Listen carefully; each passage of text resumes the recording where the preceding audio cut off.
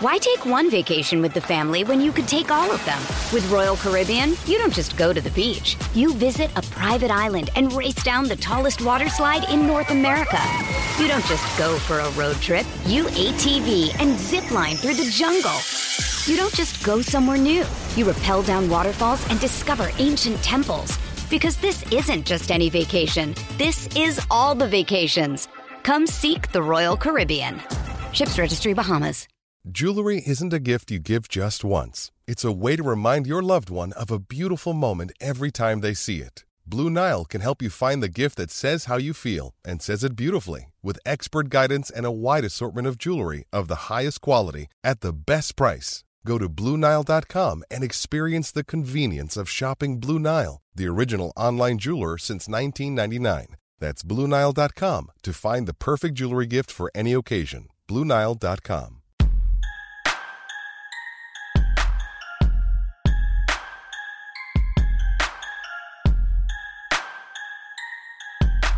Hello, everyone, and welcome to a post-game edition of the Orange and Brown Talk podcast. I'm Dan Labbe, joined by Mary Kay Cabot and Ashley Bastock. It is Saturday, Christmas Eve. I just have to say that because I have to keep reminding myself that it's actually Saturday and not Sunday. It was, of course, a full day of football across the league, and the Browns and the Saints played today. 17-10, the New Orleans Saints win. The headline there is that the Browns are now officially eliminated from playoff contention. They cannot have a winning season.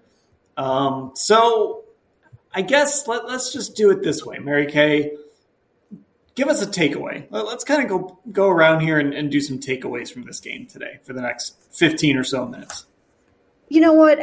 Really, I think that they tried to emphasize the passing game on a day when it just wasn't going to be there. And I think, people might look at this game and be worried about, Deshaun Watson and his receivers. I think it was the weather. I think the conditions just were not conducive to 31 passes and these guys trying to execute an efficient passing game. I mean, Deshaun Watson, at times he sailed his throws. He was very off. He did go ice cold in the second half in a lot of ways. He completed only 9 of 18 in the second half, and his rating was like 31 in the second half. But he didn't get any help from his receivers. He had 2 drops on that final drive. He had in the second half, David Bell dropped a pass that was then picked off. It went off his hands and was picked off. So he just didn't have the help that he needed, but this just probably wasn't the day to try to throw the ball as much as they did. They probably should have just torn a page out of the Saints playbook and just tried to pound that ball. And if they had to use more running backs to do it, if they had to use Dearness Johnson to do it, if they had to use some Jerome Ford to do it, then they should have done it. But the passing game just wasn't all there tonight. Yeah, Ashley, I mean, I'm sitting here on this booth here at First Energy Stadium, and it's cold, and the wind is like rattling the windows. And this is like hours after the game was over. You and I have both tracked down the hot chocolate Keurigs and had to hit those up because of the weather. Like, I know Twitter was, as it tends to do, it was lighting up with the, hey, why aren't the Browns running the ball argument? But it kind of felt legitimate today. It felt like there were times when maybe they could have leaned on this running game and this offensive line a little more. Yeah, sometimes it's like, again, I get why there are certain times where there are game plans, and I know we've said we maybe wish the Browns would do this some more, where you give an opposing team what they're not expecting. And to me, it felt like the Browns were trying to do that. And on our video, I used the example of, it's basically like what Mike McDaniel did to the Browns when they played the Dolphins, right? Like, you expect them to have this really like pass heavy offense and they come out and they run the ball. Like, to me, the Browns, it felt like, hey, everyone's expecting us to run the ball because, I don't know, we have one of the best running backs in the league. We have, one of the best backup running backs in the league. We have one of the best run blocking offensive lines in the league. And the weather is garbage outside. So it felt like they were maybe trying to pass it more. And I don't know. I'm with you. I don't think that was the right move for this offense. I get you're trying to get Deshaun Watson acclimated, and I thought the weather didn't bother him as much as I expected it to, which is good. But I just don't know that this was the game to do that. Because, I mean, we came into this game, what were we saying? Like, we're not going to really be able to learn anything about this offense or these teams from this game because the weather is going to seriously impact things. And I think we saw that play out. Yeah, and Mary Kay, this just raises another question, I guess. I guess today's game feeds into sort of this narrative that has developed about Kevin Stefanski. And look, he's not going anywhere. No one here is going to call for him to go anywhere, I don't think. But there is the play calling side of this. And we've mentioned this, like this organization needs to evaluate every single piece of this. And that includes, do you have the right play caller? And I think at times it's looked really good with Kevin and Deshaun. But a game like this, where, I did think Deshaun looked good, and I thought Kevin did dial up some good things for him, just the rest of it was a little wonky, I guess. And that's what this team has to evaluate. Yeah, a deep pass on 4th and 2 at the end of the game when, you really needed to try to convert that and possess the ball. That was a very low percentage play. That was to DPJ. That sailed on Deshaun Watson. So there were some curious things that happened in the game. And when you have Nick Chubb, now Kareem Hunt wasn't making much hay tonight. So, I'm sure they felt like they just couldn't keep riding the Nick Chubb horse every single play, but they do have other backs that they could have put in there, right? I mean, can't you try a little bit of D'Ernest? He's made yards before. Can't you try some Jerome Ford if Kareem Hunt's not getting the job done? Maybe a little bit more Deshaun running the ball here and there, right? I mean, the Saints just came in and had a better game plan. Once they figured out that Taysom Hill and Alvin Kamara were going to be the way to go, they just rode those guys to victory. They scored 17 straight points. They took it to the Browns. They imposed their will, and they just did the right thing for these conditions. Not only was it freezing cold and really super crazy windy, but curiously, and I still really can't quite figure out why this happened, but the field was very snowy and slick, even though they had the tarp on it. It just didn't work out the way that they planned. Somehow that didn't go right. I don't know exactly what happened, but I just don't think the field should have been like that. Amari Cooper dropped a pass in the back of the end zone because he completely slipped on a snowy area, and it hasn't snowed since last night. So I don't know. I'd be very curious to find out why that looked like that. Okay, Ashley, what's your takeaway? I think for me, and I wrote about this, it's kind of like this was the most fitting way for their playoff hopes and, as a result, their season to effectively end for me. Like, to just sputter out against the Saints in a nothing game in bad weather on Christmas Eve, because this season has felt so inconsistent in so many ways. At times, to me, it felt like their identity was waiting for Deshaun Watson to come back. And I feel like, from the beginning, it was kind of clear, like, hey, Deshaun's not going to fix all these problems. Like, him coming back isn't going to fix these communication breakdowns in the secondary, or the fact that your defensive front can't really handle any kind of steady rushing attack right now. And for me, it just kind of is a fitting way for this season to go out, because for so much of the season, it felt like, hey, we're waiting for Deshaun Watson, and this season will be what it is because he's gone for 11 games, but we still have 2023, and now they have 2023 because this season is done. So it just felt like kind of what I expected to happen in a weird way, even though I think they're a better team than the Saints. Yeah, I think that's one of the frustrating things, Mary Kay, is they are better than the Saints. And we all picked the Browns to win this game, and I don't think we were wrong to make those picks. I don't think those were homer picks. They're better than the Saints, but they lost to them, and that just sort of sums up a lot of this season. They've played teams that they are better than, or they should be better than, and they lost to those teams. And in the end, it ends up costing them. It really did end up costing them. I mean, you can't let the Saints come into Cleveland Browns. You can't let them come into First Energy Stadium and run the right game plan and rush for 172 yards or whatever it was that they rushed for.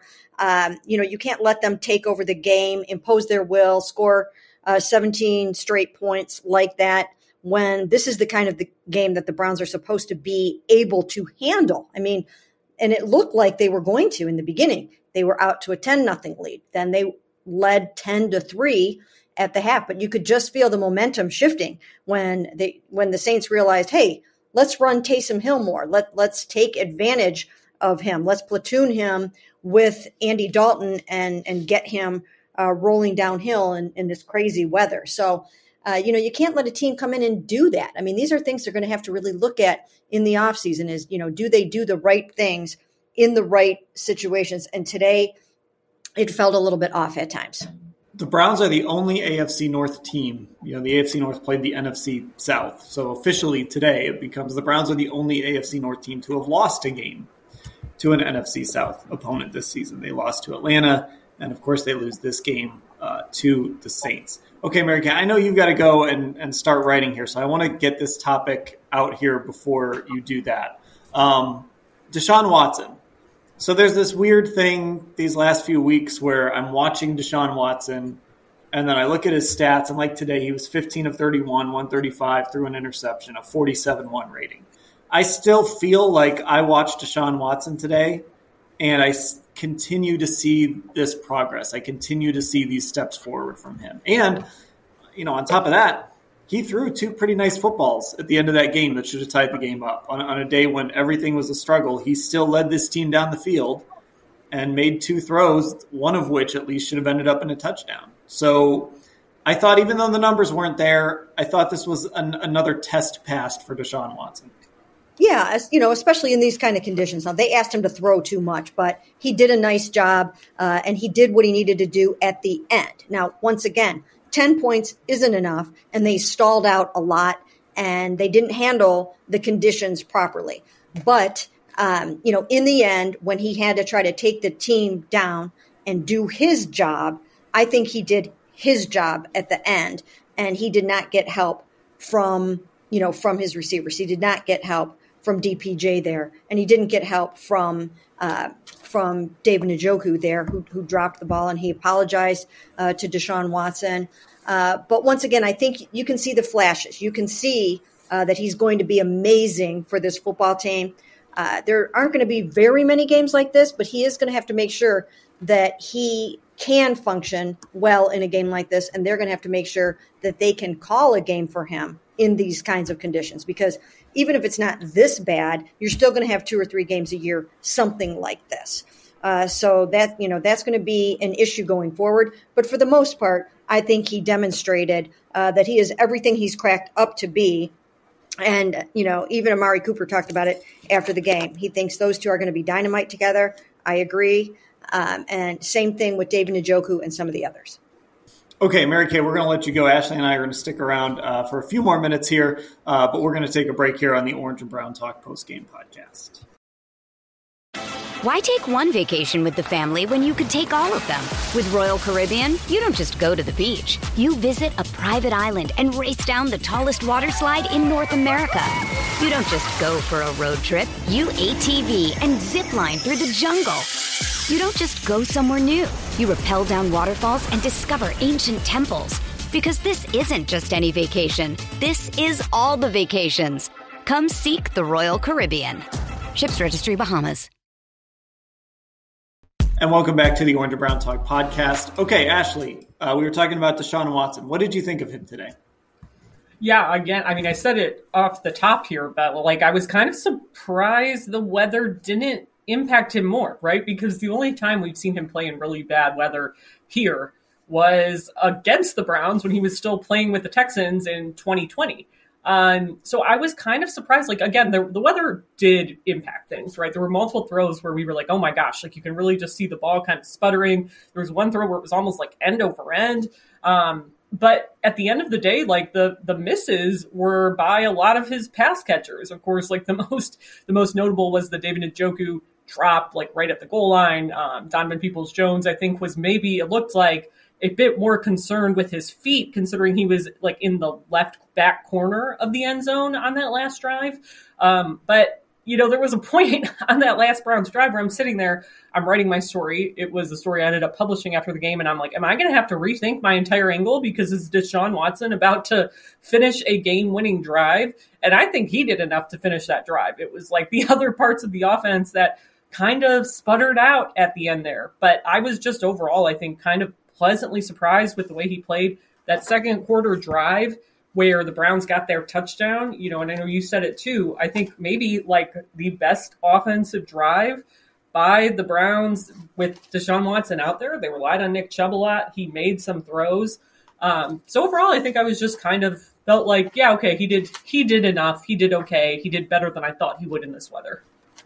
Yeah, and I thought the one that ended with the Cooper drop, it ended up in a field goal too. That one was, I liked that drive because they faced some adversity. They had a penalty. They had back-to-back penalties that put them in 3rd and 16 and then 3rd and 11 because a big game by Kareem Hunt got erased on one of those penalties. So then Nick Chubb gets him a big run, but then Watson converted a third down to Cooper for 14.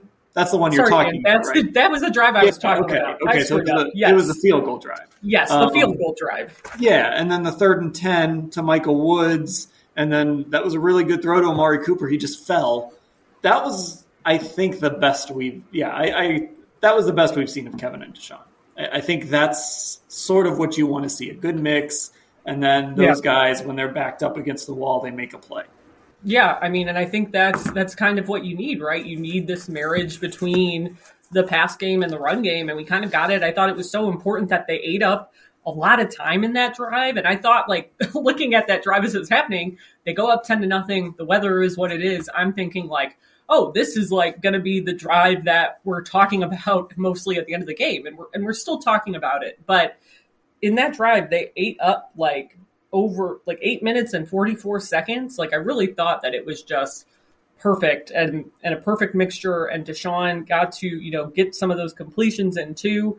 But overall, yeah, I'm like, I don't know. It's just like, to me, when I look back on this game, I'm going to be like, Deshaun Watson playing in cold weather wasn't a problem here. And I feel like he did legitimately take another step forward, which, now let's be real. These last two games for me, really all that it's about is, what does Deshaun Watson need in 2023? Okay, here's a thought exercise. Oh, boy. Because we got nothing else. David Njoku catches that ball, scores a touchdown. The Browns go for 2. Deshaun Watson runs it in. What are we saying about Deshaun? We're going to say that's the wow play we needed, right? Like, we talked about wow plays on this preview podcast. I think that's what we're saying. Like, oh man, Deshaun Watson is unstoppable. Like, first of all, like, I don't know if we are saying it, but I think like Twitter is going nuts talking about how Deshaun Watson is unstoppable. He feeds off cold weather. He's perfect for Cleveland, blah, blah, blah. Like, nothing but overreactions. Kind of like, I think there's, let's be real, there's some overreactions to this loss, I think. But I think that would be like that would have been the perfect scenario for Deshaun Watson. Like, you lead a game-winning drive in this brutal weather, and the Browns go for the win and get it instead of going for the tie. Like, I think we would have absolutely loved that if they got it done. I wish we could have seen if he was going to go for the win there. I bet he would have because of the weather and all. I think so, too. Yeah. You want to end it. I didn't look to see if he got asked about that. I don't think he did, but Kevin, I mean. I'll look quick while you talk. There you go. Ramp us up. Yeah, I mean, I just think if he scores on that, we're talking about, oh, look, Deshaun, was up and down and fighting with the weather, but then when it mattered most, he made these great throws, one to Donovan Peoples-Jones, one to David Njoku, whoever would have scored that, and then he makes the play on the 2-point try. That would have been it would have been really fun to hear that conversation, I think. That we would have had about Deshaun Watson. And you're right, there would have been a lot of overreaction and a lot of hyperbole. But that's what happens when you have a franchise quarterback with this much talent. And he did not get asked about it, to answer your question. Kevin Stefanski did not get asked, which is not surprising because he's not a coach who seems very receptive to dealing in hypotheticals. That is true. I don't think he would have answered that question, so it probably doesn't matter. Okay, this is going to be a quick post-game pod. So just one more thing here before we get out of here. 2 games left, one at Washington, one at Pittsburgh. They obviously don't carry any meaning. The Commanders, I believe, still in the playoff race. The Steelers, I guess the Browns are eliminated. The Steelers are probably eliminated. But it's not going to mean much. What do you watch for besides Deshaun Watson? I know you said earlier that's obviously kind of the big thing. Is there something else that you're like, this is what I'm looking for in these last 2 games? Or is it just Deshaun?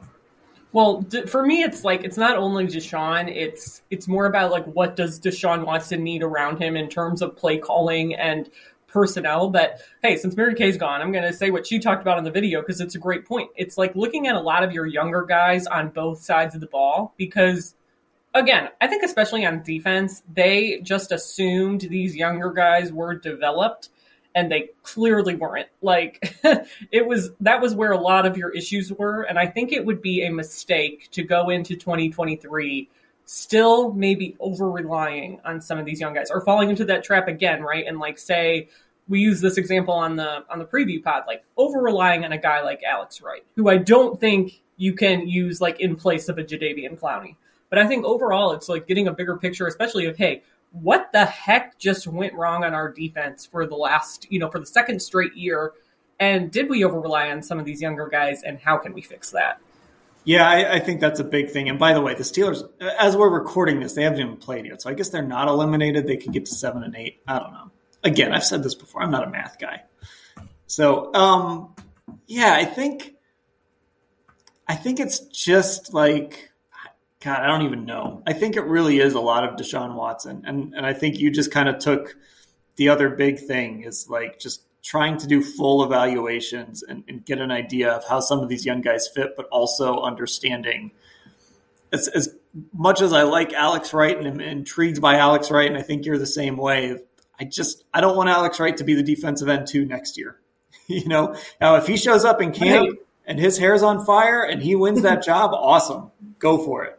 But I don't want him to be the only guy there. And it's just sort of across the board, I could point to some areas where that would concern me. Yeah, and I mean, I think like with the whole defensive tackle situation, right? Like we heard all summer that Jordan Elliott was like a changed guy and totally different. And oh my God, like we basically heard that he's come into camp with his hair on fire. And we just didn't really see that production. Now he got a couple of sacks, like he made a couple of highlight plays. He made one last week on special teams, blocking that Justin Tucker field goal. But I do think there are just guys throughout this defense where like, okay, you tried that. And again, I'm like on record now where I get the analytical approach. And I think I was one of the people that praised it about not spending money in certain areas on this defense. But at the end of the day, for me, when you talk about bigger picture of this game, if you can find one, like this team got run over too many times to count, like literally run over, especially by teams, not this one, that have really good passing offenses. But the Saints eventually, like, again, I think the Browns are a better team than the Saints. But even they came out in the second half and you're like, you know what? Why don't we just run Alvin Kamara and Taysom Hill as much as possible? And it worked. And like, yeah, they didn't like, I think they combined for 152 yards. So like, it wasn't like Austin Eckler going off on them earlier this season, but it was still bad. Like they couldn't stop that. It felt like there were guys just getting their work. Taysom Hill literally dragged guys into the end zone on his touchdown. It's a problem. Yes, absolutely. One more quick bonus topic. I feel like Doug here. I'm just keeping you here forever. I know. One quick bonus topic. Jack Conklin, because I don't know when we're really going to get into this. Signing that extension, you and I both tweeted about it yesterday. I know some fans were a little skeptical. I think it's the right thing to do. It gives you stability. I think he's going to be better in year 2 from the injury. I think the Browns did the right thing locking him up. Me too. And I get it. Like people are frustrated, I think, with a little bit with how Jack's performed this year. And especially like his run blocking grade is like by far the lowest of his career right now. But what I keep saying is like, it is wild that he came back from major reconstructive surgery as quickly as he did. And then like, I think when he came back, I'm like, I don't know, is he going to just kind of have another 2021 where he's just like hampered by injuries and they're like piling up because he's overcompensating, and that really hasn't happened. But like it's still, to me, like I think for him to be another year removed from that surgery, I think you're going to get him back to form. And I think it's just like really rare. Maybe this is an off-season story because I don't know how long the research will take, but like to keep the core of an offensive line group together this long is just like wild to me. Like you basically have only lost JC Tretter from the last like going into 2023, it'll be like 4 seasons with this group, basically, right? 4 or 5 seasons with this group. Jack got here in 2020, I think, right? Yeah. He was. Yeah, and Jed got here in 2020. Jed was drafted in 2020. So like 4 years together with this group with the best offensive line coach in football is kind of wild to me. So that's the other reason I personally like this extension, that you have those 3 of those guys now like locked up for a while. And they're going to have other needs. We've discussed those other needs on other pods. to not have to worry about going and finding the right tackle now. I just think it matters, especially because I think you still need to see more from Jed Wills on the left side. Okay, that'll do it for this post-game edition of the Orange and Brown Talk podcast. Subscribe to our podcast on Apple Podcasts and Spotify. If this wasn't enough for you, go find our pod from Friday. If you haven't listened to it yet, we did a big roundtable. It wasn't really a game preview until the end, so give that a listen if you haven't given that a listen yet. See how many times I can say that. And then also become a Football Insider subscriber, cleveland.com/Browns, the blue banner at the top of the page. For Mary Kay and Ashley, I'm Dan. Thanks for listening, everybody.